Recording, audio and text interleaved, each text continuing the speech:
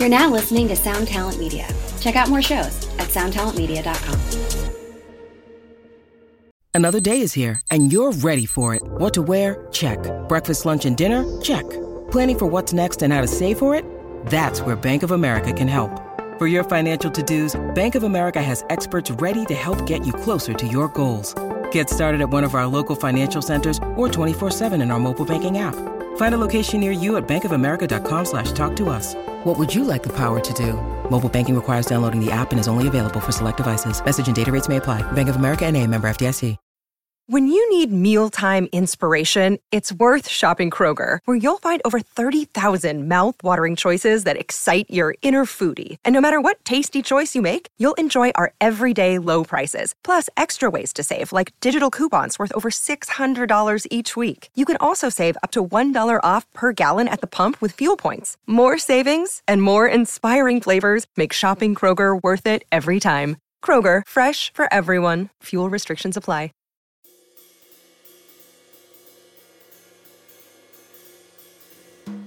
Hello everybody, I am Johnny Christ and you are listening to Drinks with Johnny. Today I bring you the third and final episode of the Joe Escalante trilogy. We cover Joe's television career, Kung Fu and Nitro Records, The Offspring, Halloween, and much, much more. Joe might even surprise you with a little something at the end. So strap yourself in and enjoy this conclusion of my very fun chat with Mr. Joe Escalante. In my third year of law school, I did a couple things to get into television. I took a bunch of classes in summer school while everyone else was going and doing these internships at these law firms. I never want to walk into a law firm. So I built up all these credits so that I could do an internship at a television network. And at that point, I was hanging around a lot with the Zappas, Frank Zappa's kids. Even Frank Zappa. Very cool. Spending my holidays at the Zappa's house. Spending my holidays with Frank Zappa. Thanksgiving, Christmas. The Zappas, I met through Josh Freese. So I'm going to law school almost every night. I'm hanging out with Moon Zappa and Dweezil and Amit and a woman named Molly Stein, whose husband was Kevin Stein, who was director of late night TV at CBS. He thought I was quite a character with my punk rock band and my legal career. It looked like it was happening. Yeah. And he introduced me to the people at CBS. And so I got the internship, and then I ended up with the job. I loved it. I thought I was done. Yeah. Done. My whole life I'm done. I have it set before me. And then Green Day and The Offspring explode. And my secretary, in the days when they called them secretaries, was like calling me, was saying, hey, there's another T-shirt manufacturer on the phone. Yeah. And T-shirt manufacturers were calling me because Dexter Holland wore the Vandals T-shirt on a video. Yeah. And then pretty soon, it's concert promoters, and they're calling my secretary. And CBS, right there in Television City on Beverly and Fairfax. And I'm going, crap. She's going, hey. I didn't sign up for this. Yeah. Well, actually, at that point, we didn't have anything to do because Les Moonves had moved me into making these license deals. And so I'm like, all right. Well, it's and Fat Mike was telling me, and we're still playing shows. You know, it's not like I'm doing nothing. Playing a few shows with NoFX and Pennywise, and then I just go, okay, let's start a record label. So I tell Warren, we're going to start a record label. Start it with him. You're going to produce the bands. I'll do the business. And Fat Mike says we're all going to get rich. And we started with the Assorted Jelly Beans. Okay, yeah. Because my wife said, you should sign the Assorted Jelly Beans. And she's from out there in the inland area where the Assorted Jelly Beans are from. Okay. And we started a label, like while I'm in my office. And and that thing, the initial orders on the Assorted Jelly Beans were 30,000 units. Like solid. Yeah. And back then, there's so many, like, 1,700 would be a good, initial order. Yeah, you're looking, yeah. 30,000. And so we're like, okay, this is a good business. And then eventually the Vandals migrated onto Kung Fu because we were on Nitro. Yeah. And with Nitro, we ended up on Nitro because while I'm at CBS, we even made that one record, and we're all kind of, let's make another record. So we made Live Fast Die Aria. Kind of in the same way that we made Fear of a Punk Planet, but this one without a big fancy producer, Bob Casale. He wasn't around. He wasn't available. So Warren produced it. And at that point, I think Warren was ready. Yeah. And then I paid for it because I was working at CBS. I had a ton of money. Yeah, you're the big bucks. I had a ton of money. I'm living in a guest house behind the Comedy Store.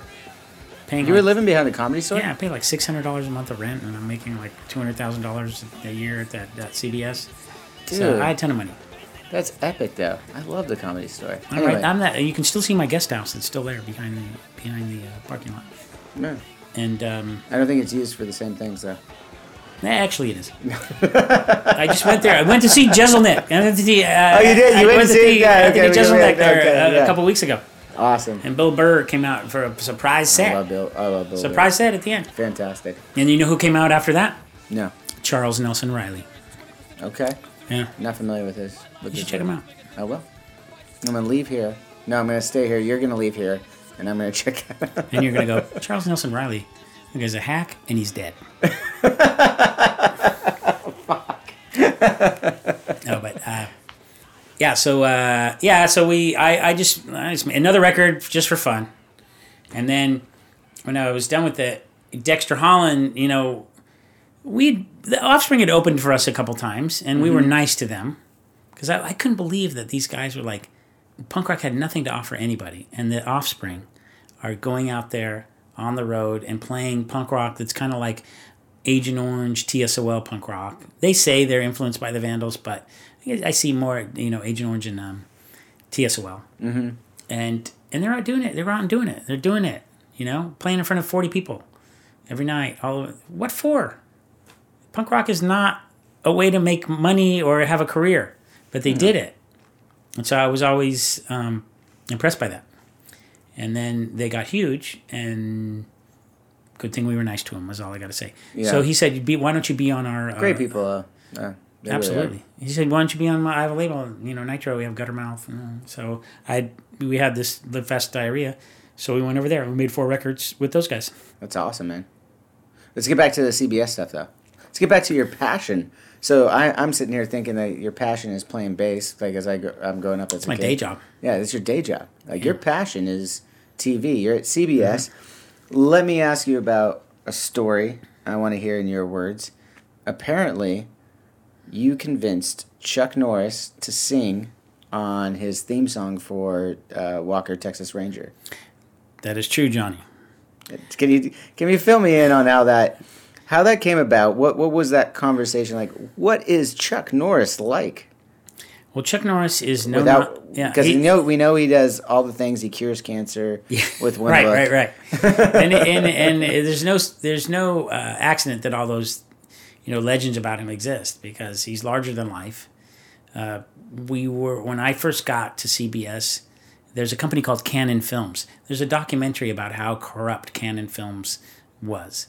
So Cannon Films was producing the Walker Texas Ranger for CBS, the newly created in-house studio of CBS Productions. When I get there, my job is to go to the show Walker Texas Ranger had collapsed because Cannon Films was so corrupt. They took all the money that CBS was giving them to produce Walker Texas Ranger, and they were paying their debts with it. So when my boss found out, he said, "We're going to take over this production, and if not, you're all going to jail." And which you can't even really tell people they're going to jail for a civil matter, but whatever.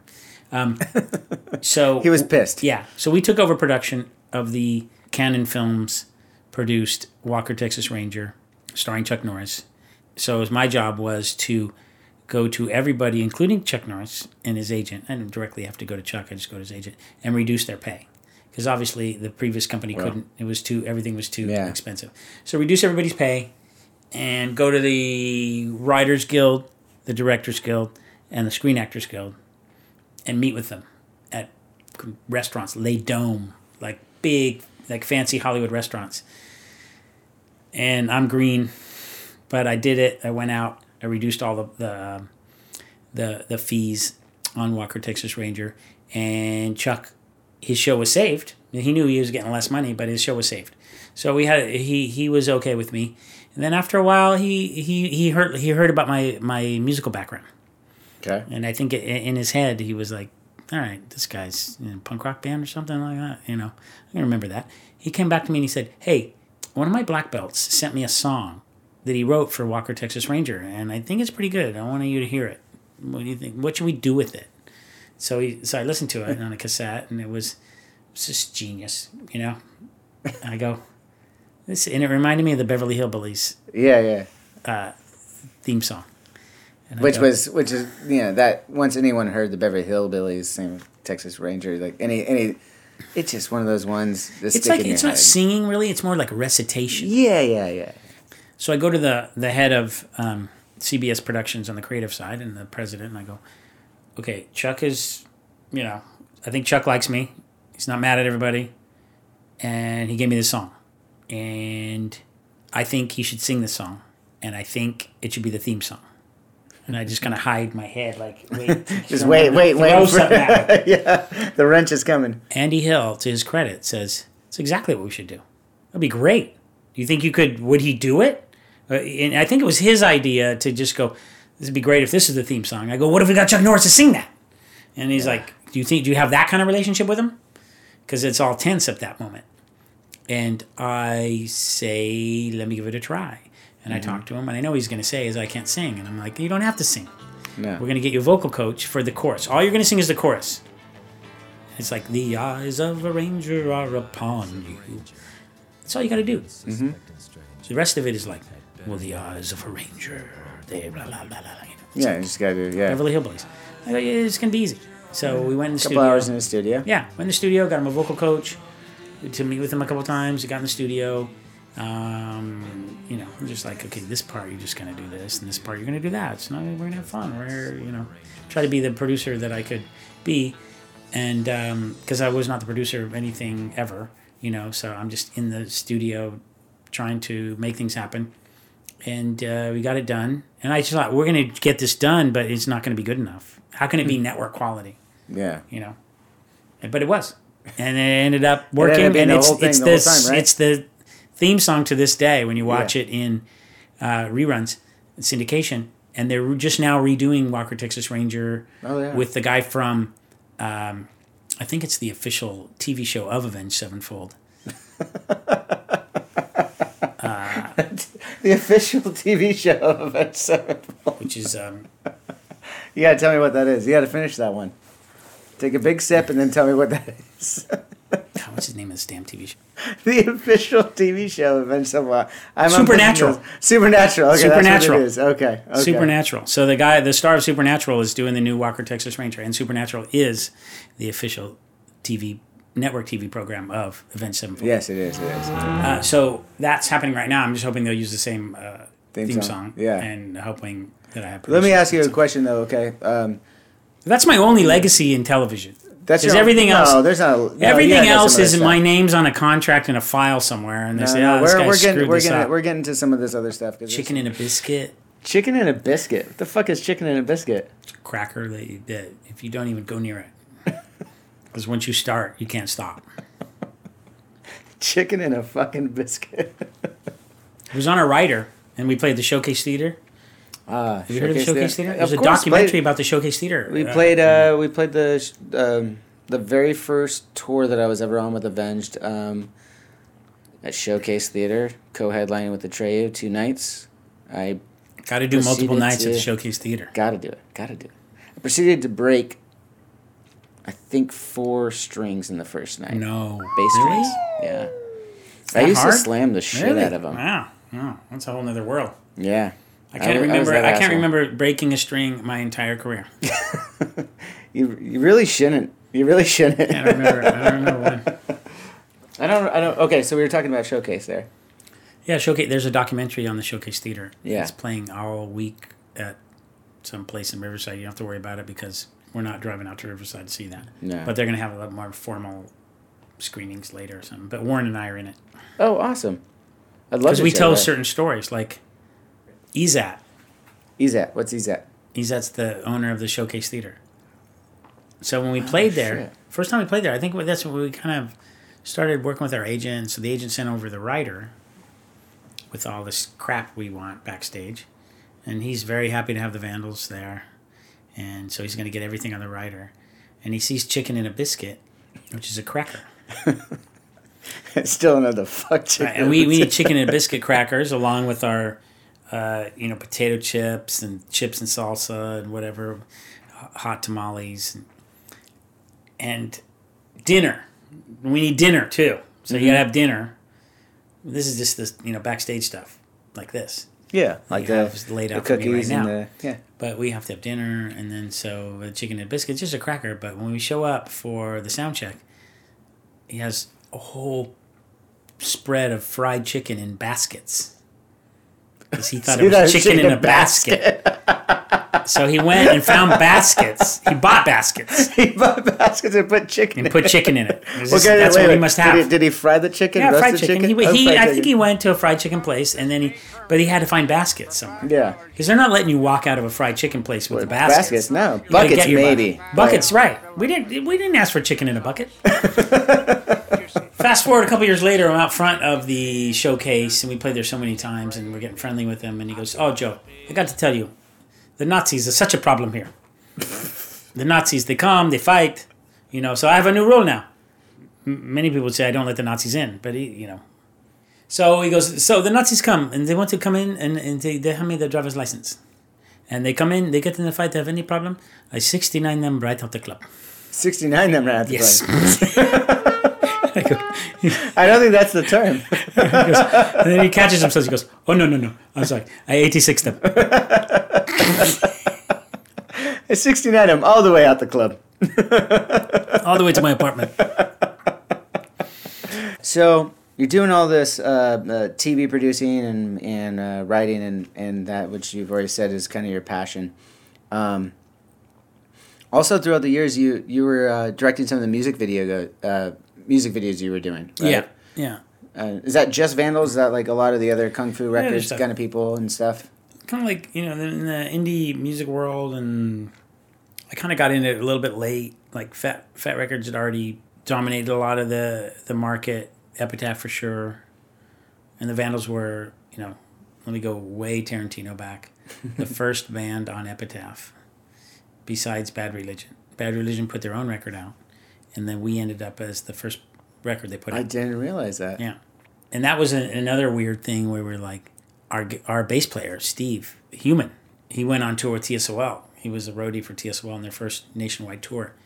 And I go, dude, don't go. What are you doing? We're going to make a record. TSOL made a record. You make an EP, then you make an LP. This is what TSOL did. We'll do the same thing. And he told me, he goes, it's not like that, guy. You're a dreamer. You're a dreamer. It doesn't happen. Fantasy. They did it because they're great. We're nothing. Basically what he was telling me. Ouch. Yeah. So he left, and while he was gone, I somehow befriended Jay Bentley from Bad Religion. And then Steve came back, and we played a show. It's because you made the right decision becoming a bass player. That's what it was. Well, at this point, I'm still the drummer. Okay, well, then you still haven't made the right decision. Fuck you. No. Exactly. Thank you. You still have way too many things to hit. Yeah. You need to figure out that you only need 4. Hitting too many things. And then cymbals are getting stolen. Your cymbals are getting stolen? Yeah, and then once your cymbals get stolen, it's like a $500, replenish thing. Fuck Forget that, dude. Bass is way cheaper. Yeah, it's way cheaper. So one night, we played a show in Long Beach with TSOL, and their TSOL's manager comes up to us and says, we're playing a show in Arizona tomorrow night in Phoenix. Do you guys want to open, the Vandals, you want to open for TSOL? And I go, of course we do. He goes, okay, if you can get out there, I'm going to pay you. And he had a number, too. He paid us something. Mm-hmm. Why? You wouldn't have to pay us anything. But he did. That guy, his name was Mike Varini. He was the manager of TSOL. He was like a saint. And then Jay Bentley from Bad Religion was there at the show. And I asked him, I go, you want to go to Arizona? This show, blah, blah, blah. And he goes, I'll take you guys. He took us. He drove us all the way out there. And we played the show with TSOL and JFA. JFA? Was that okay? And we made the first amazing show of Arizona where the drinking age is 19 and playing at a club where you can bring in cases of beer. And it's a fun show. Yeah. So we do the whole thing, and then on the way back, we listen, and up there and back, we listened to How Could Hell Be Any Worse by Bad Religion, which was at that point just a tape, and it hadn't come out yet. And we listened to it all the way there and all the way back. So great. And That's rad. At a Stuckey's, there used to be this restaurant called Stuckey's that were out sprinkled around the Arizona desert. I Jay and I, everyone's just sleepy or whatever. Jay and I go into we're all drunk at these times. I mean, you're drinking, you're driving.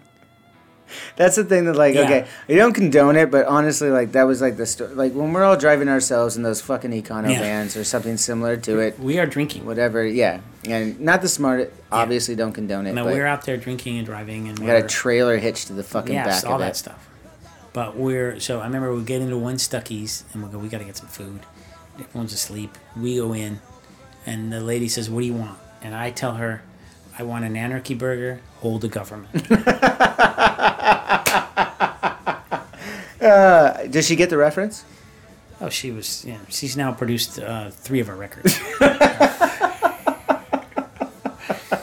Yeah, she died of a meth overdose a long time ago, probably. But Jay Bentley laughs his ass off. Oh, yeah. And so then at that point I go, I think I have something. And then so I get back in the thing and I go, oh, I'm going to write this song. So we're listening to How Could It Help Be Any Worse, and then we're in the middle of making our first EP. And that was Jay Bentley.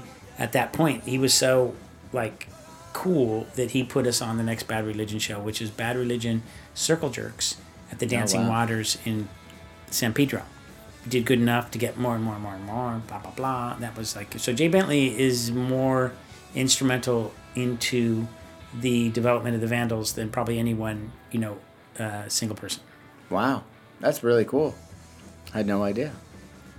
And to this day, he's still just an angel, just such a wonderful person.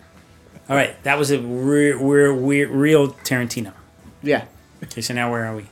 I don't remember now. Good for you. Yeah, because now your age is, my age is equal to yours because of the alcohol. Yeah. We're leveled out now.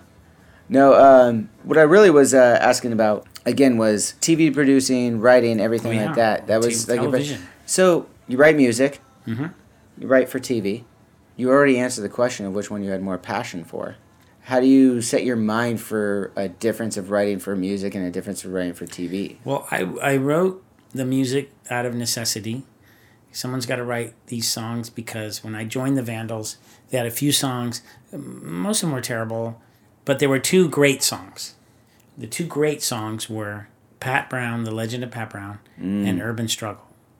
And these were great songs. Oh, and they had another one called Wannabe Manor. I go, these are great songs. I love all 3 of those songs. These are great songs, but there was a lot of other songs that were not very good. There's one called Gun Control, and I don't remember the lyrics, but they were probably anti-gun control, which is not a winner in the rock and roll world. And then, but at that time, they wanted to change their musical style. Okay. And this skeleton right over here, it looks so much like Josh Freese. It's like so creeped out by it. And he's sitting behind a drum He's set. here right now. He's here right now. So that was... I think you should just use that one clip. That was because that's That was. That was. That's gonna actually. We should try it if we can, for the rest of the podcast. That was instead of that was, and just see if we can just fix it that way later. That was. That was.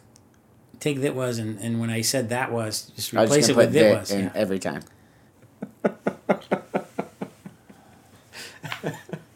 This is definitely a 2, maybe even a 3-parter. I don't even know where I don't even know where that question went. Where did we start it? Was it? First of all, let me tell you, they're all good. These stories are all good. No, they're fantastic fucking stories. Okay. I was asking about writing for Television. Okay, I'm writing songs out of necessity for the Vandals because when I got into the band, they were really getting into changing their style, and then I wish I could take you back to this time. It's like 1981. Punk rock was so new, but it was so new and so important and so volatile. Everyone thought, well, what's next? Punk rock's got to be old.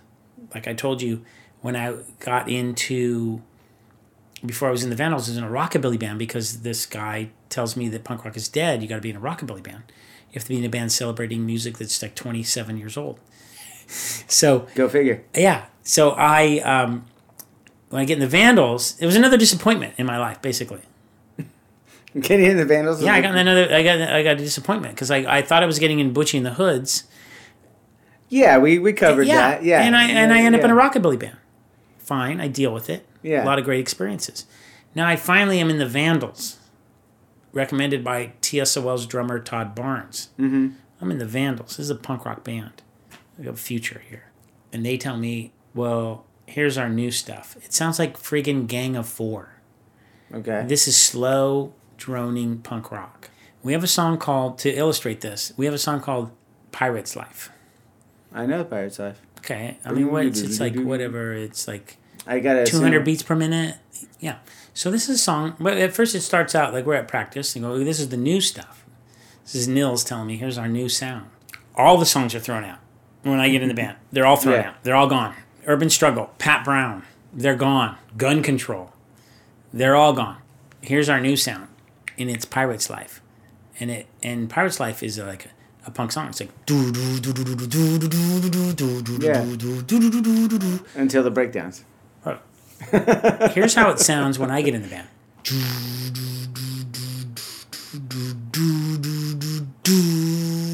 You're going, yeah. Go a little Melvins on it.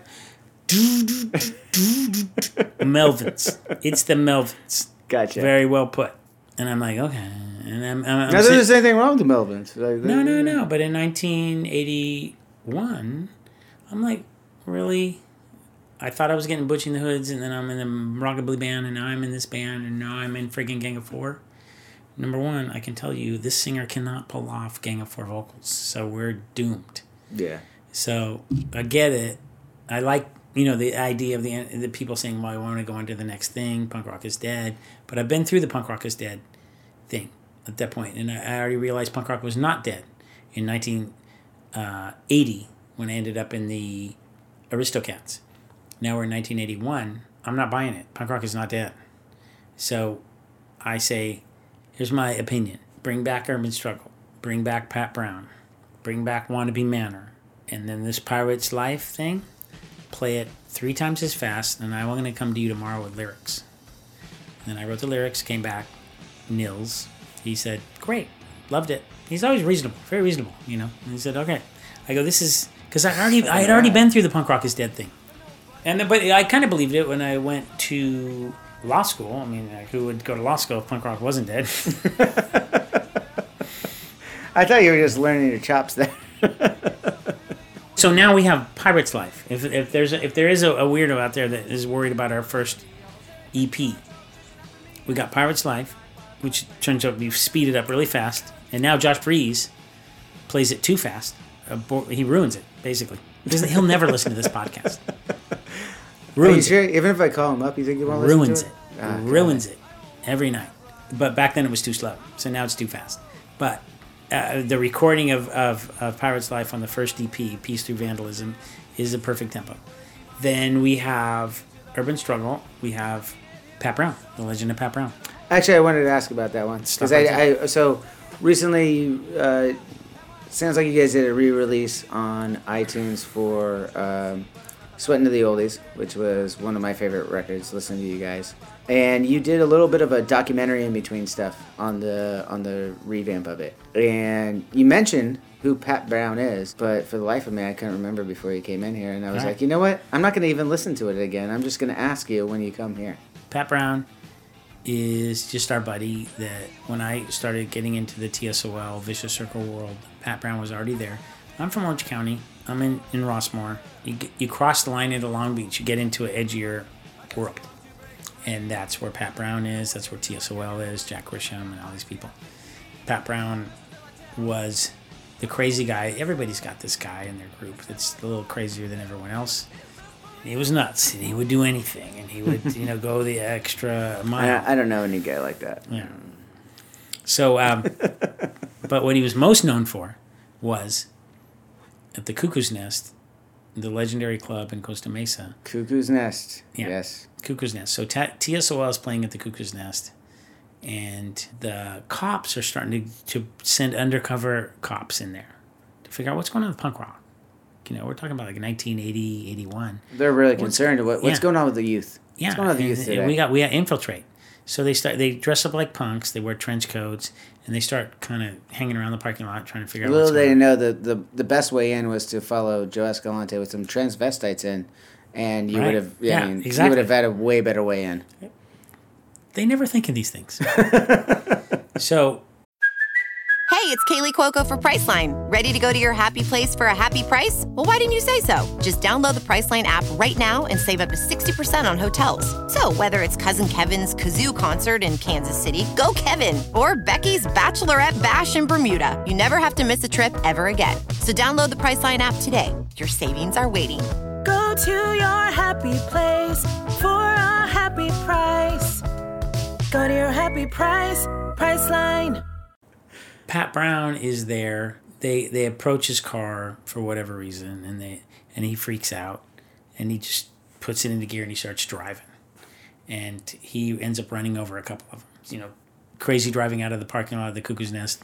It's on Placentia and Costa Mesa. You can drive by it anytime you want, and he just turns right, going back to Long Beach, and he forgets to turn his lights on, and they get him, and then they beat the crap out of him.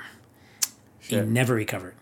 And now it's Pat Brown, who would do anything, but now he's just like, his brain is a little... that was my recollection of it. He never really recovered from it. And then at some point, he was on a bicycle, fell off, hit his head that night. He took a shower and died. Unfortunate. Yeah, but what a great guy. What a sweetheart. And my roommate in Rossmore, when my parents moved out, he moved in. But a total sweetheart, but a maniac that would do anything. He made clothes, too. He made clothes. He sewed, remember that picture I sent you today? Yeah. He made that jacket. Zippers everywhere and the hip. padlock and stuff like that. That was fucking hip, man. Yeah. I mean, he made you look good. I never got so many more compliments than when the woman that... I never seen that picture until some people started, posting them on Facebook or whatever. Yeah. So... No. I mean, you look good. You look young. People that should hate me just said I look like a badass. Cheers to Pat Brown then, man. Seriously. Yeah, Pat Brown. So Pat Brown is a good guy. He's a good Catholic. Same birthday as me. And but he died too young. Like a lot of my friends from those days. Todd Barnes, the drummer of TSOL, also died. A lot of those guys also died. But speaking of TSOL guys, do you know Cheese? Cheese? Oh yeah. Oh yeah. Again, we edit. Don't worry. I know Cheese pretty well. He's a good dude to me. But the way that you just responded makes me think that he wasn't that good to you. I have a lot of Cheese stories, and he's always been good to me. Okay, good. Yeah. No, Cheese is a wild dude. Bring it. So the next guy we're gonna go to, it's a French wine. Bordeaux. The French wines are my favorite. I think we have that in common. My first experience with the French wines is definitely a punk rock experience. I'm in Bordeaux. I'm playing in Bordeaux with Fat Mike, with NoFX. And so, I think it was the first tour we did with NoFX where, since our summer camp days together. So we're all come so far, and then all of a sudden... Did you have a lot of contact with Mike in between the... Just at shows. And we would put NoFX on Vandal shows. Okay. When they were terrible. It was like a bro deal. Like, this is a guy I went to camp with. You got to put him on the show. Yeah. And he sucks. And the band sucks. And he'll admit it's just incredible to me. He will admit the band sucked back then. And he had red hair, dyed red. Have you ever seen... Are you familiar with a guy that sells hamburgers? His name is Ronald McDonald? No. That was how... Well, look on YouTube. Does he look like... That's how Fat Mike's hair was. It just looked like Ronald McDonald. Okay. So the guys in my band would say, "We're not playing with Ronald McDonald anymore. All right? Why are they on our show?" I go, "Because he went to camp with me, and we have to do it. So just shut up." But fast forward, Fat Mike, the punk rock legend. Later they had good songs. They became a different band. Anyway, that's the Fat Mike. One of the reasons I picked up the bass. Mm-hmm. But there was a terrible period, and then there was a good period. He'll admit it. Next question. What was it? I don't think we finished the answer. I went off the rails. Let's go back to what we're drinking real quick, though. Oh, yeah. What do you think about this? It's harsh. The question or the wine? No, the wine is harsh. Yeah, it is. A little bit. But there's no wine too harsh for me. I like whiskey. You like whiskey? But what are you drinking out of? What do you mean, what do I drink it out of? What kind of glass? I typically drink it out of like a normal Scotch glass. Yeah, you don't want to do that. Have you ever heard of the Glencairn glass? No. You need a Glencairn glass. What is a Glencairn glass? It's like a brandy snifter thing. Oh no! I have one of those. You've seen it. Yeah. You probably. I have it at my bar. Oh, you got to drink whiskey out of that thing. Okay. It makes it taste a lot better. Or so they say. This wine has like a. The other one had a cat pee. This one has like a dog's dick. No. Oh wait, you don't know what that smells like. I don't. But this one is more of a like a portable toilet at a haunted house. Tell me I'm wrong. I actually can't tell you. What's fucked up is I can't tell you I'm wrong. Try one more time. It is a portable toilet at a haunted house. Oh yeah, you can smell the. That's very distinct. It's mostly urine, but there's a Mexican chick with diarrhea. That's fucked up. That you know. She didn't want to go. She didn't want to go. But she had to because she prepaid her ticket. Why did all of a sudden, the first time in this entire podcast, you sounded Mexican when you said you had to prepay her ticket? She had to prepay it, man. All of a sudden, when you say prepay together, all of a sudden your Mexican heritage comes out. You got to prepay that shit. I'm not trying to hide my heritage. But, I got to tell you. You're not wrong, though, but I don't know if it's... Now I'm fucked up about this, because I don't know if I actually smell it that way. Yeah. Or if it's because I influenced you. You influenced No, it's there. It's Jesus Christ. Mm-hmm. I mean, it definitely has a little bit of a diaper going on to it. Oh, yeah. Strong diaper. I'm thinking adult diaper. Anyone who's like... Jesus. You're thinking adult diaper. I was thinking about that all day long before I got here. Trying to get the driver. I really don't want to drive home your age here, Joe, but you should always be thinking about an adult diaper. Oh, no. Well, I have a tip for people, approaching my age is I've been ordering, stockpiling adult diapers in my garage for years so that I don't have to order them or go to a store and get them later.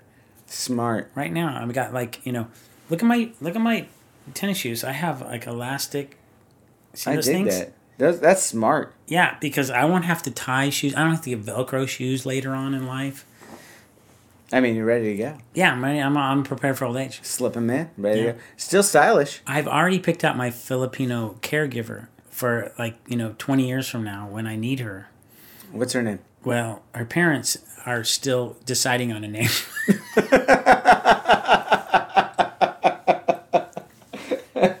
We've completely gone off topic. Oh, shit. And on that note, I want to mention something else. It's October. Fall is here, Halloween is around the corner. It's my favorite time of year. And I'm in a good mood. So from now till November 1st, I'm giving you free shipping on all your Drinks with Johnny merch purchases. That's right. Head over to drinkswithjohnny.com and use promo code CHEERS to receive free shipping on all orders placed through Halloween. That's Drinks with Johnny at DRINKSWITHJOHNNY.com.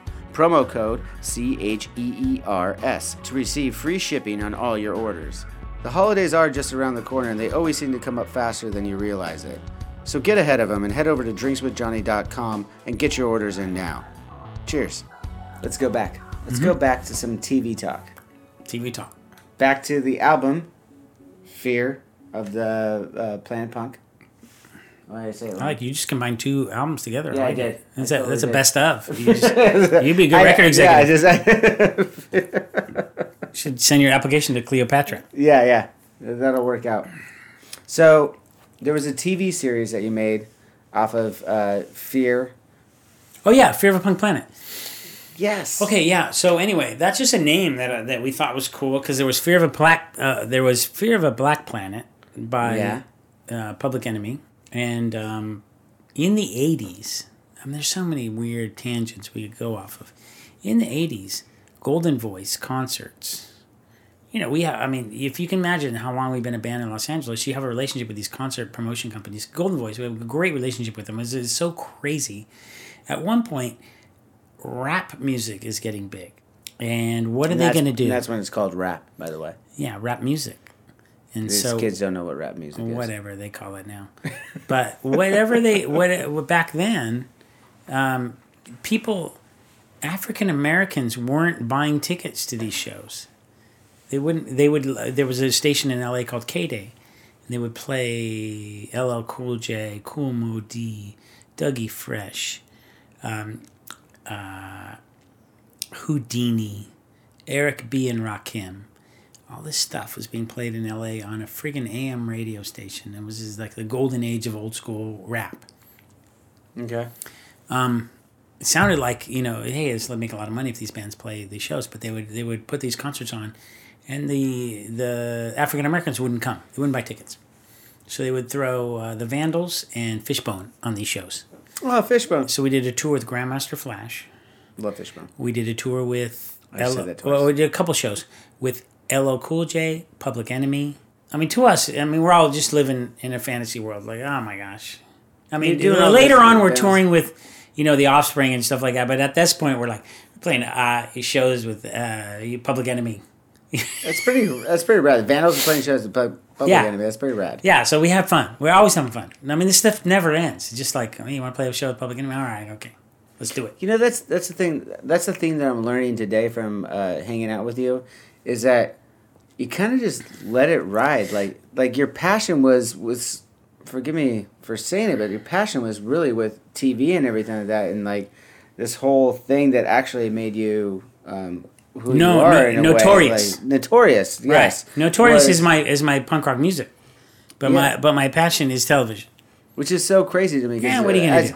But from an outsider, I'm transcribing your fucking bass parts as a fucking kid, So like when I hear that, you were more into TV, obviously you would think like, oh, that would crush him. Actually, it makes me love you even more because I'm very much into that as well. But what I learned, and mainly this is like, from you get married and you're you have a great partner, as my wife is an awesome partner, and she always tries to tell me is like, don't discount your TV. Your music. Maybe you like TV. TV is a more professional, stable place to work for me, and I like TV more than I like music. But it's not that I don't like music. I happen to like TV a little bit more. So I hang on to my music, and then and it's fun. And then in my professional world, when I wake up in the morning, I go, okay, where's my next TV job? Mm-hmm. My music jobs fall out of the sky. And they've always been that way. They just incredible. Fall out of the friggin' sky. That's so fucking incredible. So great. They fall out of the every sky. Time you talk about it, you're just like, yeah, we were just doing something, and then all of a sudden, this came. Yeah. All of a sudden, Josh Freese was here. All of a sudden, Warren was here. All of a sudden, we're touring up and down the East Coast with Agnostic Front. Agnostic Front. That was another fucking band I wanted to bring up. Oh my god. You found that in our weird world history? I did. Yeah. That's kind of a little mini part of our world is touring with Agnostic Front and Kraut, and back in the old, New York days of hardcore, which we got a good taste of. Dude, when I heard Agnostic Front for the first time, it was on one of those compilations. I didn't follow that far afterward, but there was like 2 songs on a couple different compilations for Agnostic Front that I was like, this is incredible. It was like the angriest punk rock I'd ever heard in my life. I'll do a little diversion for Agnostic Front. Okay, the lineup is Dave Quackenbush and Warren and me, Chalmer Lummery, and we go out to New York. And then we got some representation at the time. And we have a Golden Voice has an agency. Jim Garno is the agent. Now later he became the manager of No Doubt and Offspring. He's the guy. He's the architect behind the Offspring's rise to power. Okay. Jim Garno, awesome guy. He books us out there, and we're playing with Agnostic Front. We're opening, in New York. They go, hey, we got a good couple shows for you in the East Coast. You're going to open for a band called Agnostic Front. And I go, we already know Agnostic Front because we were, living in New York on an old East Coast tour with Doug Holland from Kraut. And if anybody wants to just go to Instagram and find Doug Holland, from Kraut and from the wine is taking control. But anyways, Doug Holland is still playing guitar riffs. That's what happens here on Drinks with Johnny. Yeah, he's still playing guitar riffs on Instagram. He let the Vandals stay at his house for like 2 weeks in New York, and it's your first time in New York. You remember your first time in New York? Absolutely. Right? Okay, my first time. There's no way you can ever forget the first time you're in New York. My first time, I'm 19 years old. The drinking age is 18. And I'm staying there, and I'm every day, I got a $10 per diem. I'm waking up and riding a skateboard through New York. I'm getting a pizza for $1.25. I'm getting a quart of beer for $1.75. And that's my morning, which starts at like 11 a.m. And then at night you go to Danceteria and you see Madonna. Yours and my experiences of New York are very different. Sorry to say. Where did this start? Television. Television. So, again, your passion for television and writing for television. One of the things that we talked about, I will go all the way back to the beginning of this conversation. One of the things that I was super intrigued about is that you were writing for Ancient Aliens. Yeah. So right now, that's your thing right now. Current employment. So I had no idea about this, and I don't know how much you could divulge, but my wife and I watched it for a while, and I kind of started to die off on it. Well, it's 100 and I recently wrote like the 190th episode. Yeah. So basically, I have an argument with my wife. Not a serious one, but I watched enough of the episodes. I'm going, okay, it's starting to sound like the same thing every episode. Not in a bad way. Mm-hmm. I still think everyone should watch Ancient Aliens, but as I'm formulaic. talking, What you're saying is formulaic. It's formulaic, and I'm watching and I'm going, okay. It's to me, it's a formulaic in a good way. Yeah. Because you're like, it's coming. And it's coming. And here's Giorgio he's gonna drive it home. And he's a great character. And David Childress comes out and he goes, you have to ask yourself. And don't get me wrong, I love conspiracy theory. Yeah. I love it. You can't argue with it. I know. The reason why you can't argue with it because it's getting ratings, and it's getting orders, and it's a celebration of friggin' just life with when Giorgio comes up and says this, and then David Childress comes up and says that, and I some just of them love just it. Some of them just seem so far-fetched, though. Like, some of them, don't get me wrong, there's a lot of them where I'm looking at them going like, okay, maybe, yeah, that, I mean, and you know what, I just, like we were talking at the beginning, I just did a Ron Funches thing, and he's big in conspiracy theories, and one of his things was like, you know what, even if I'm wrong, I'm still glad that I live in a world where I think that is possible. And that's the right way of thinking, I believe. Oh, we live in a great time where Ancient Aliens can propose the craziest, far-fetched things in the world, and we can find a decent amount of backup for it.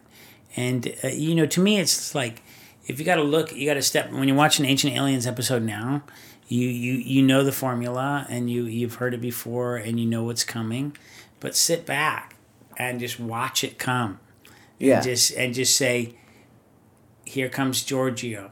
Here comes Childress. Here comes... I'm blanking out. But I deal with these guys. They're like in my head all the time. They're like puppets in my head. And and that's how you're writing, right? Yeah. I mean, when I'm writing one, I'm just like going, okay, now I'm going to bring in this guy. And now I'm going to save Giorgio for a while. And then I'm going to bring this guy. But when there's a couple guys that I go, I rely on these people to say something very solid and lead us into a place where I can bring in the outrageous stuff. Mm-hmm. And it's such a privilege to be able to, move these guys around and have it come out into an episode and to see one act go to another, and go to another, and to listen to the narrator justify it all and say, well, if that, could it be that this happens? Ancient astronaut theorists say yes, and as evidence point to this I gotta ask and the that. question. I gotta ask the question. Have they already asked that guy to say that all the way through once, and then they're just putting it cut, in there. cut, paste. It sounds like it's cut and They paste. could. There's a little bit of that. Like I have permission to, when I'm putting an episode together, it's just like, hey, look, if you need this guy, there's a couple guys that like we already know that are like cool with this. You can cut up their words and make a sentence if you want to make it. Yeah. Because you know them. And So are you actually that brings me to another question. Are you doing a lot of editing? Are you in the editing room? It's a lot like I'm not in the editing room, but I'm preparing the editor. It's all really I'm doing. You call it writing. It's almost like I'm preparing the editor to create the episode. Someone comes up with a outline. Mm-hmm. Like my overlords come out with an outline. This is what it's going to be like. It's going to be Overlords. Act 1, Act 2, Act 3, Act 4, Act 5, Act 6. And then I watch all the transcripts. I watch all the videos, read all the transcripts, look at the outline, and go, okay, Act 1. The question is, could this island of Easter Island, where did the people come from that inhabited Easter Island? Where did they come from? Where are the possibilities? Whatever. So I come, I look at it. That question's already been asked, on the piece of paper. But 5 people have answered that question. So I read them all. I look at the transcripts. I read all the. I look at all the video, and I see who answered it the best. Okay. And who do we want to save till later? Let's let this guy answer the question. Then we'll move a little longer. Then what should the narrator say to get to the next? It's a puzzle. It's an editing thing. It's part editing. It's part putting a puzzle together. It's part writing because you have to write the narrator's words and you got to put them all together. And at the end, you have to come up with a 1-hour program. Yeah. And to me, it's just like, it's a fantasy of putting together a TV program that I've watched my whole life. It could be Ancient Aliens. It could be In Search Of. It could be The Twilight Zone. I'm putting together a TV show. And so I'm in a fantasy world of making a TV show. And I'm putting this crap together. And I'm putting it into, giving him a 60-minute show that allows for the commercials. So it's really 42 minutes. I have the commercials in mind. Yeah. I want to give a tease to bring people around after the commercials. I will say to me, that's an art. It's an absolute art. You're absolutely right. Okay, picture me. I'm a devout Catholic who has my certain beliefs, and I'm putting this stuff together. It's not about, is every single thing true? It's about very intelligent talking heads giving their ideas about what possibly could be true. Yeah. And can we get from A to B with their, you could call them crackpot theories. Can we get from A to B with their things? And once you get to know the individual guys and read their individual books, and I think that's what's going on right now is like people are going to the conventions and these guys all have individual books and they all have individual theories, and it's become a cult of these guys. So I'm trying to serve the cult and trying to give each one of those guys their say, but at the same time, and you would be amazed about how hard it is to put it together an episode of Ancient Aliens because you're trying to, you might think anything goes, in that world, but I've got overlords that say, whoa, dude, why would you go here when we haven't even gone there yet? Let's go here. Let's set this up. You gotta set up a season. Let's get this there. Yeah. And then dude, you're off the rails. And I go, oh, really? I'm off the rails. I'm off the rails. I'm off the rails. Whenever I get that, and Okay. I've got it like 3 times, and I'm So that brings me I'm back off to the rails. Are you? That's a compliment. Are you an ancient alien theorist? Do you actually? Can you say this? I'm a Catholic. You're Catholic. So I can tell you what the Catholics believe.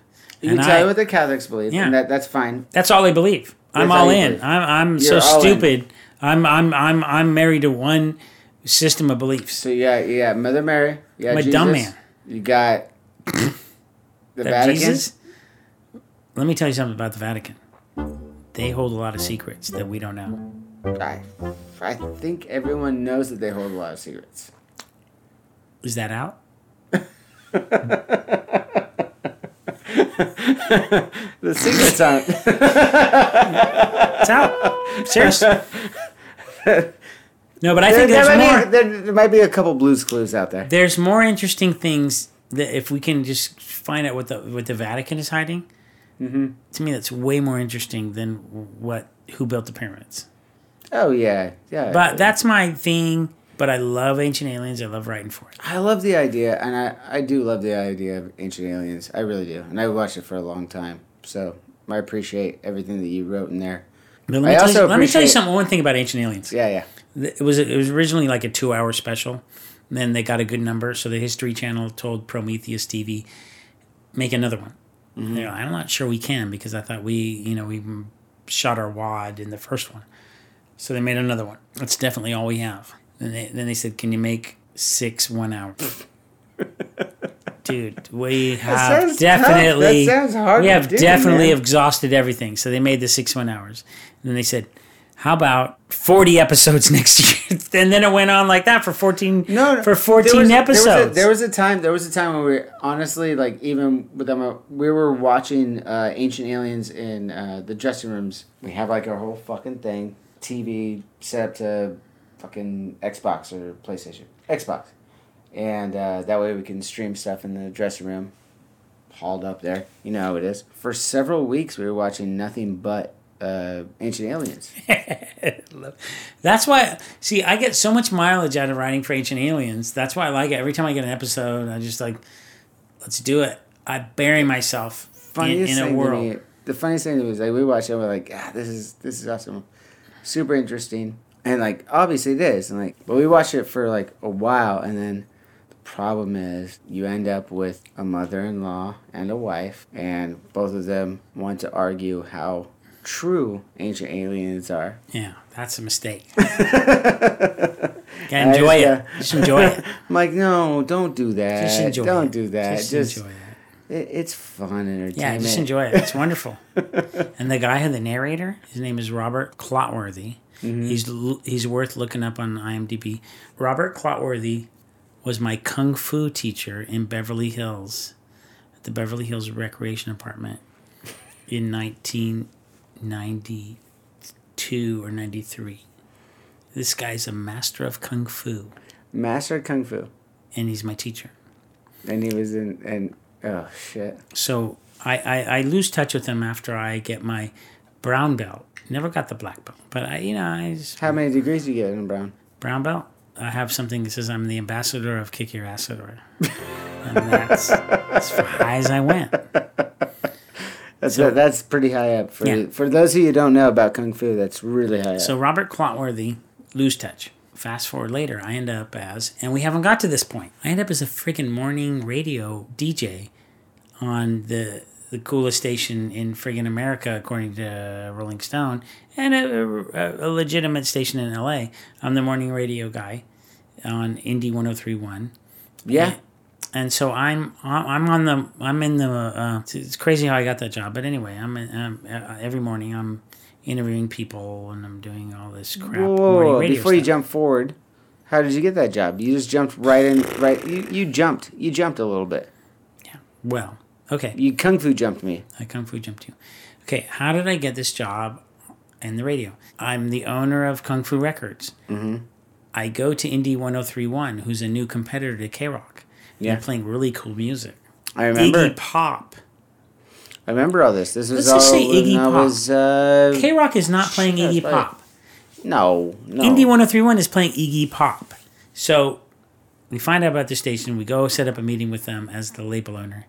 And I say, here's some crap we have, including the Vandals' Don't Stop Me Now. On my way out of the station, they're playing with Don't Stop Me Now. So anyway, we have a good relationship. Mm-hmm. During that meeting, I said, I got an idea. It's going so great. We're laughing.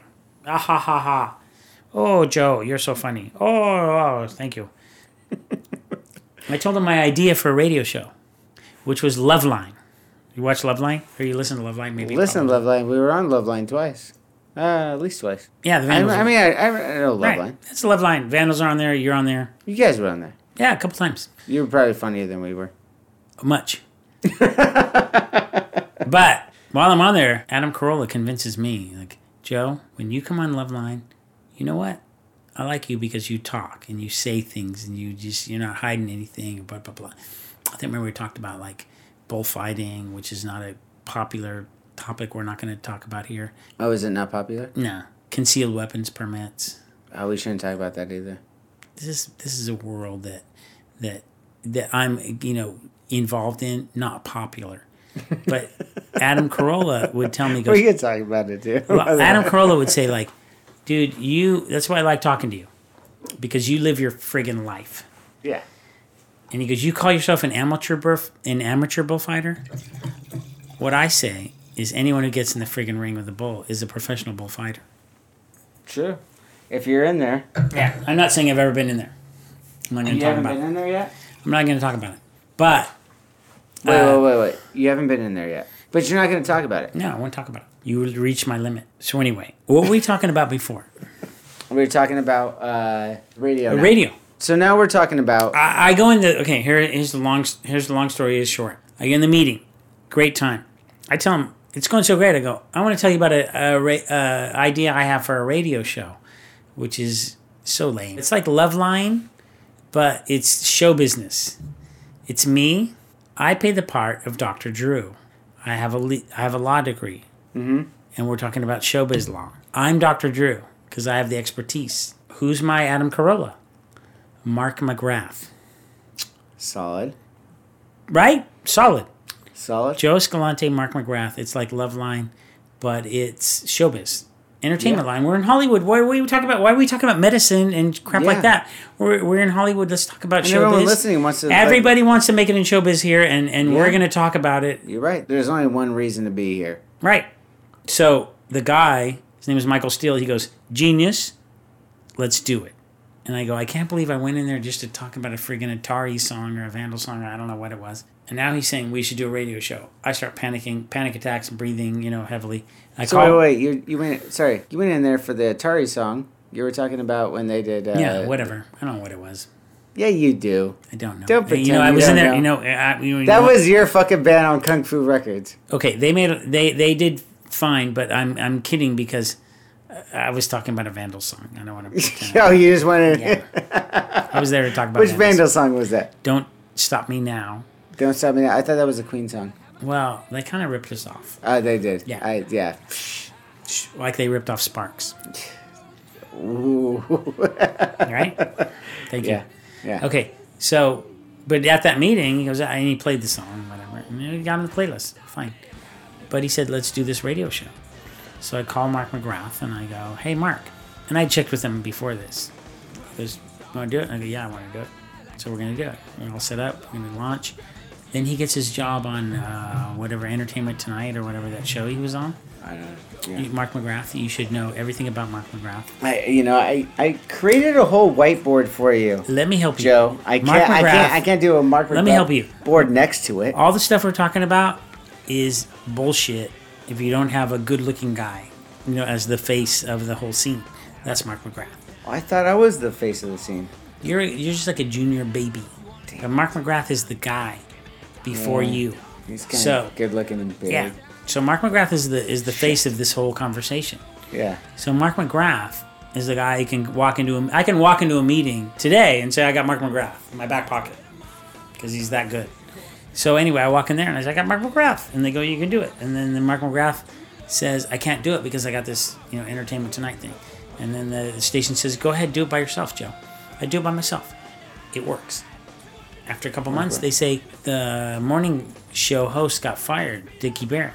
And then Steve Jones from the Sex Pistols tells me, you should be the new morning guy. And I go, yeah, that'd be great. He goes, go in and tell the program director you want to be the new morning guy. And I go, everybody knows that everybody in this building wants to be the new morning guy. He goes, no, but you go into the office right now and tell Michael Steele you want to be. He's being my dad. Yeah. And I go, okay. And I didn't want to do it. And he made me. He just said, you go in there right now. And I walked in there and I said, I want to be the new morning guy. And he said, all right, what do you bring to the table? And I told him like 3 or 4 things. And he goes, okay, start on Monday. We'll give you a 5-day audition. And so I did every Monday through Friday. One of them was with Timothy Oliphant from Deadwood. Justified was one of my guests. And then he became my sports guy. So it's funny you mentioned him. Timothy was actually brother to the A&R agent that originally signed us. Andy Oliphant. Andy Oliphant, yeah. Yes, I partied with him many times at Timothy's house. Yeah, Andy's a great dude. Yeah. Still a good friend. Are you guys still on that label and everything? And with Andy Oliphant? We're on Warner now. Andy's no longer with there. He died? With Warner. He's with us. He's not with Warner. No, yeah, I still talk to Andy Oliphant and Timothy Oliphant. They have another brother too. He's like mad to come to shows. Matt, yeah. Yeah, he's a good guy. So yeah, he was my sports guy. David Lynch is my weather guy. Let me tell you something. Wow, you have like all this shit going on. David Lynch is my weather friggin' guy every morning. You had a big show. Do you still have a big show? No, but because these are. But you had a big show. No, you know what? The show was my show, and it was what I did. But you're talking about you're working for idiots. Michael Steele's gone at some point, and a new guy comes in, and he goes, wait, we have David Lynch as a weatherman. We have Timothy Oliphant with sports, and we can't advertise it because the corporate says we can't do. It was nuts. I go, let's do an article let's do an ad in Daily Variety or The Variety or Hollywood Reporter. It was saying we have David Lynch as our weatherman, and we have Timothy Oliphant. No, they say we can't do that because of corporate A, B, and C. And I go, okay, you guys are idiots. And then pretty soon it dies. Pretty soon it dies. Anyway, I had a great time. Interviewed a lot of directors, mostly directors, when I was on that radio show because you could not interview a K-Rock band because they would be on K-Rock, and we were a competitor to them. Mm-hmm. So we would not interview musicians. We would interview actors and comedians, and that was great for me because I love to talk to actors and directors and comedians. It was great. Yeah, probably not great for the competitor of K-Rock though at the time, right? Yeah, it was like we knew our place. Yeah, and I'm in the. I do remember 103.1. Like that was K-Rock stickers and 103.1 stickers when I was a kid that were slapped all around here in Huntington. Wherever you're listening to this podcast, make sure you're subscribed and leave us a 5-star review. If you want to listen to this show ad-free, head over to drinkswithjohnny.com and become a premium member. You'll get to enjoy unreleased clips from your favorite guests, discounts on merchandise in our shop, and access to our private Discord server where you can chat one-on-one with Johnny Christ himself. Awesome! So stay tuned, stay thirsty, and stay filthy as fuck.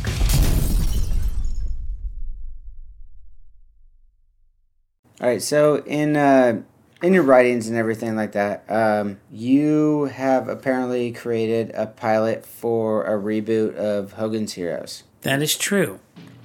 If you look at my IMDb page, you're going to see the Hogan's Heroes section of it, and very interesting right now because this is like something that no one else knows, and I'm like, I know people at Hollywood Reporter and The Variety, and I should tell them this. But why should I talk about it?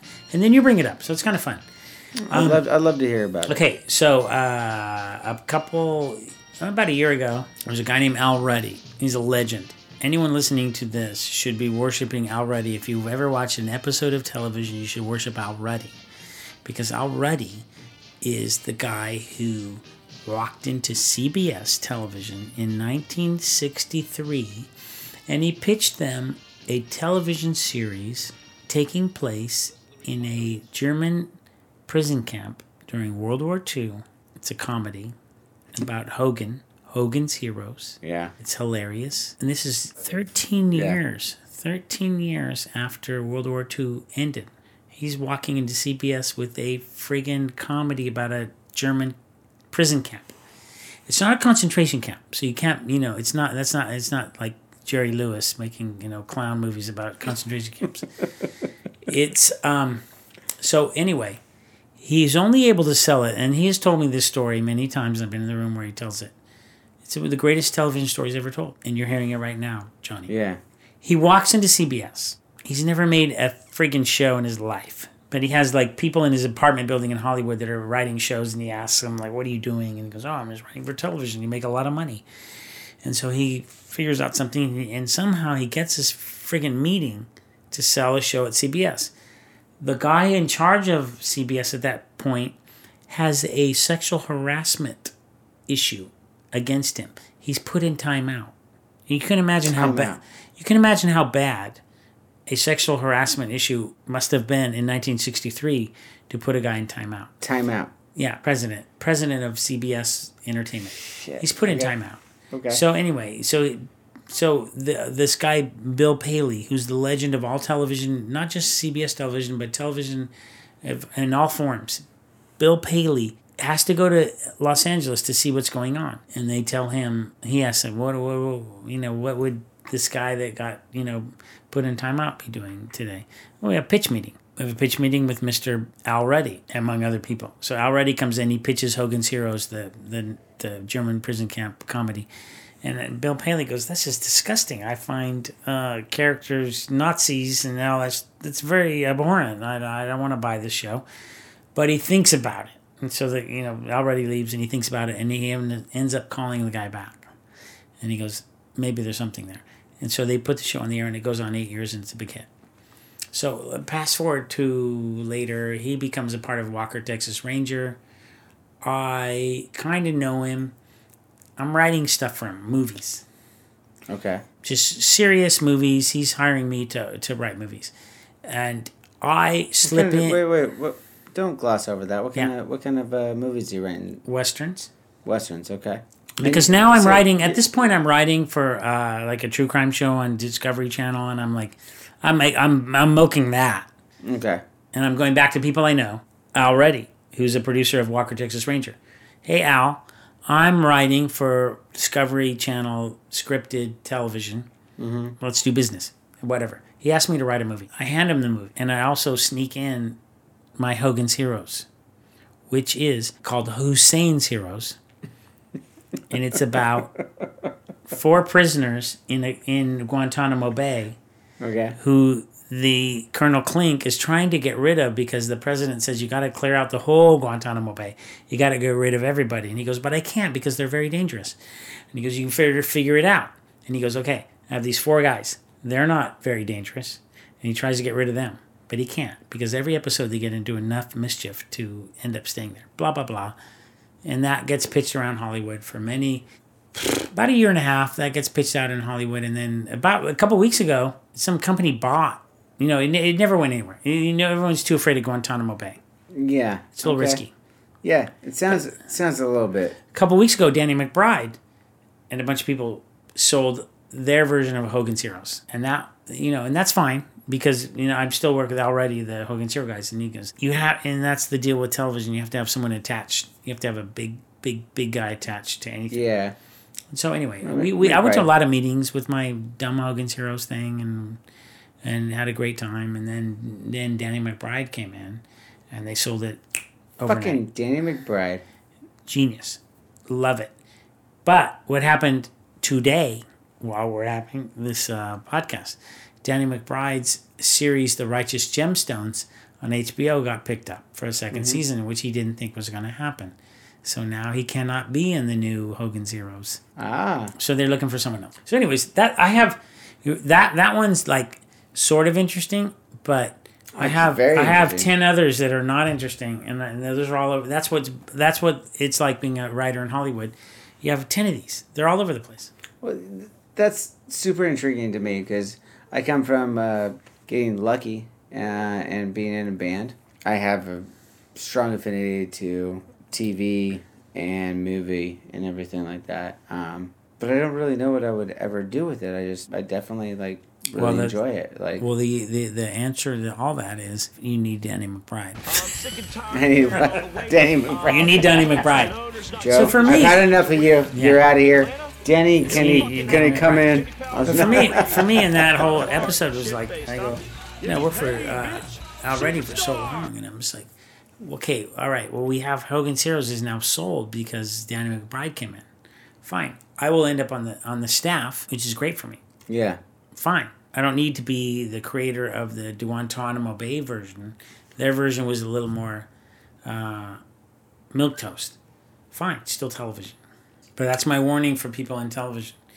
You better have someone attached like Danny McBride, or no one's going to listen, read, anything. No one cares. Well, that's why I have you. I'm attached to you now. Well, look at me.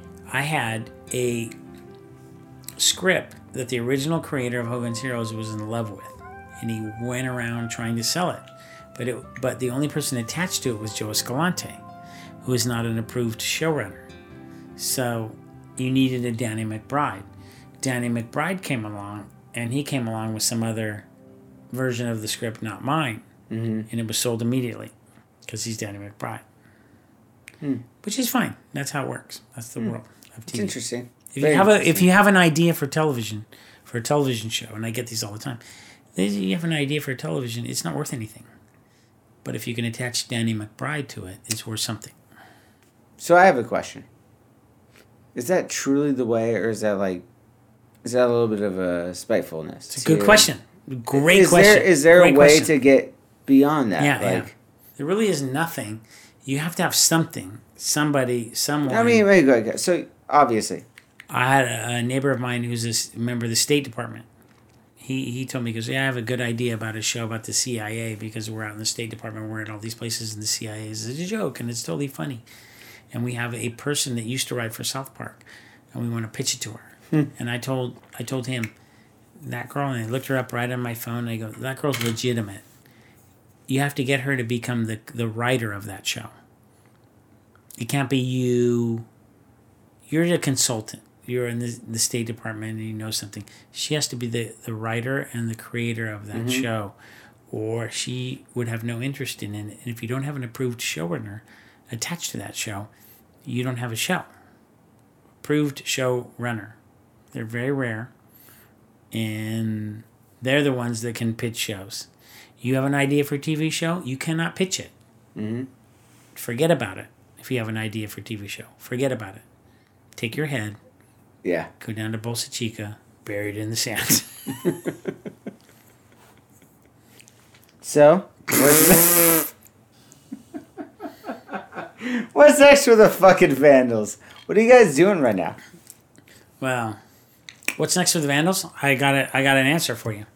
We are going to play at it's like November 20-something at the Wonderfront Festival in San Diego, which is a big festival that's like Ben Harper, and it's like a big like Coachella kind of thing. But the Vandals are playing on the Tony Hawk stage. Okay. And Tony Hawk has been a very, very, very good friend of the Vandals.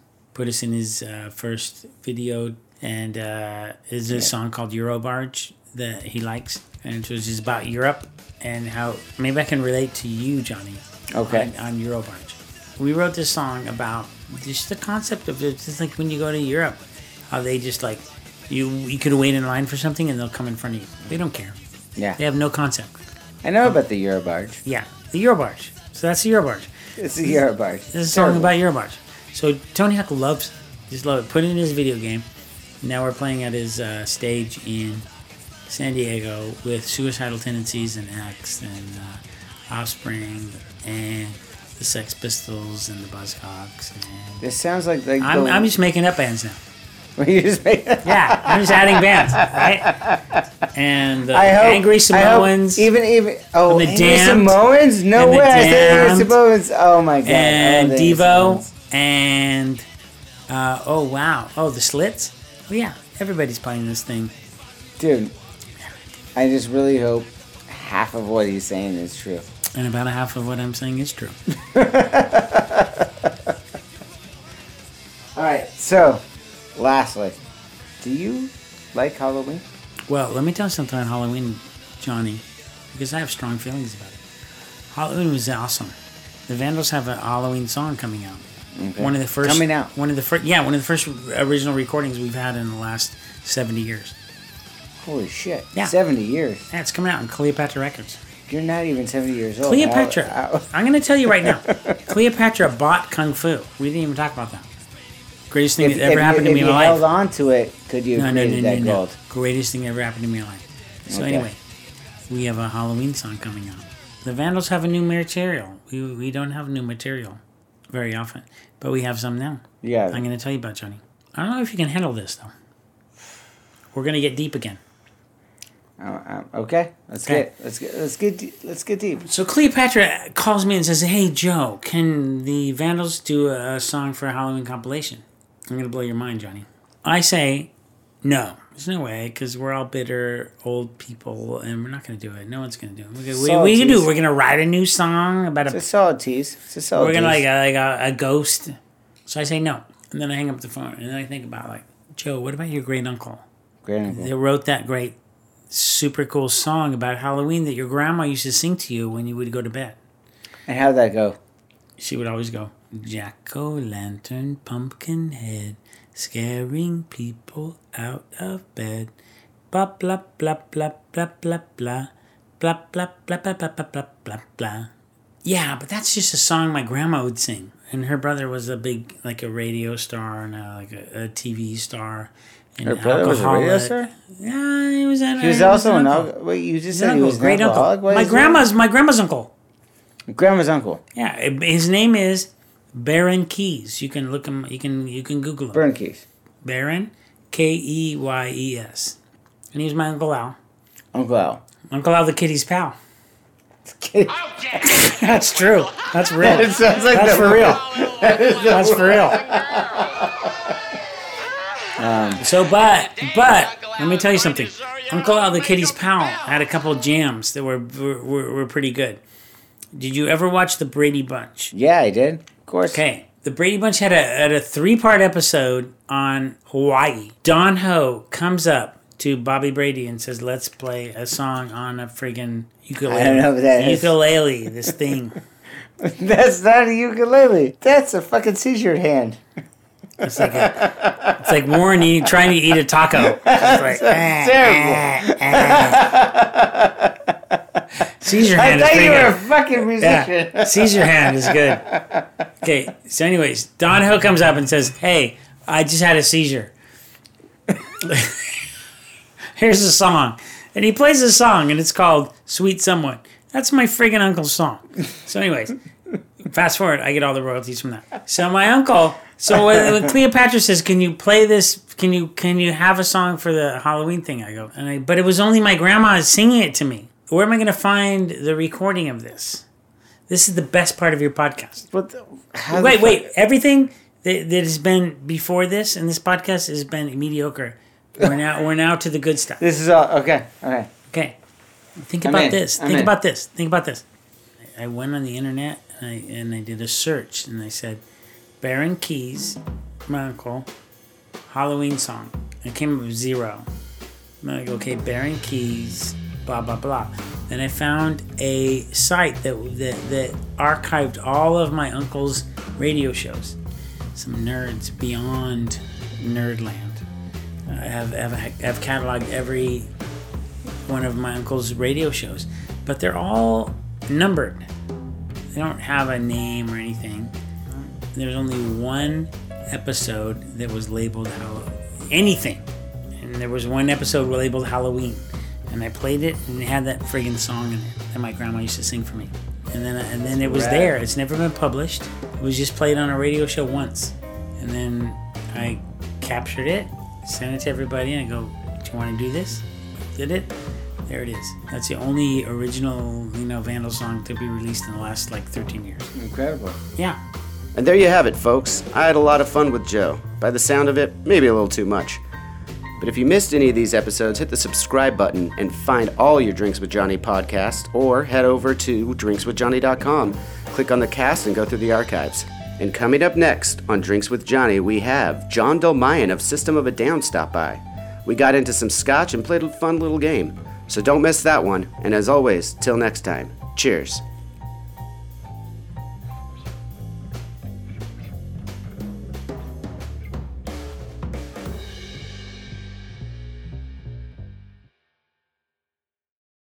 The number you have reached is 100.7 WMMS. It wasn't just a radio station, it was a lifestyle. Cleveland is a rock and roll city for sure. Get down! The Wrath of the Buzzard. WMMS. Cleveland. The rise and fall of one of the most iconic radio stations in America. Profiles. The Wrath of the Buzzard. PROH Files. Subscribe now wherever you get podcasts. Well, hey friends, my name is Zach Lupetin. You may know me from the band Dust Bowl Revival, but I also host a music discovery podcast called The Show on the Road. For the last 5 seasons, I've been able to dive deep and have intimate chats with folks like the Lumineers, Ani DeFranco, Wolfpack, Keb Mo, Lake Street Dive, Bela Fleck, and more. So guess what? After 150 conversations with some of my favorite songwriters from around the world, we are bringing brand new episodes to the Osiris Network. New interviews and intimate acoustic performances will be coming at you this summer. And which episodes are coming next, you ask? I am Zach Goody, the lead singer for the band Smash Mouth. Our band is called Milky Chance. We are based in Berlin. My name is David Shaw. I sing and write songs with my band, The Revivalists. Trust me, these conversations go some wild places. So subscribe to The Show on the Road on Osiris, and we'll see you soon.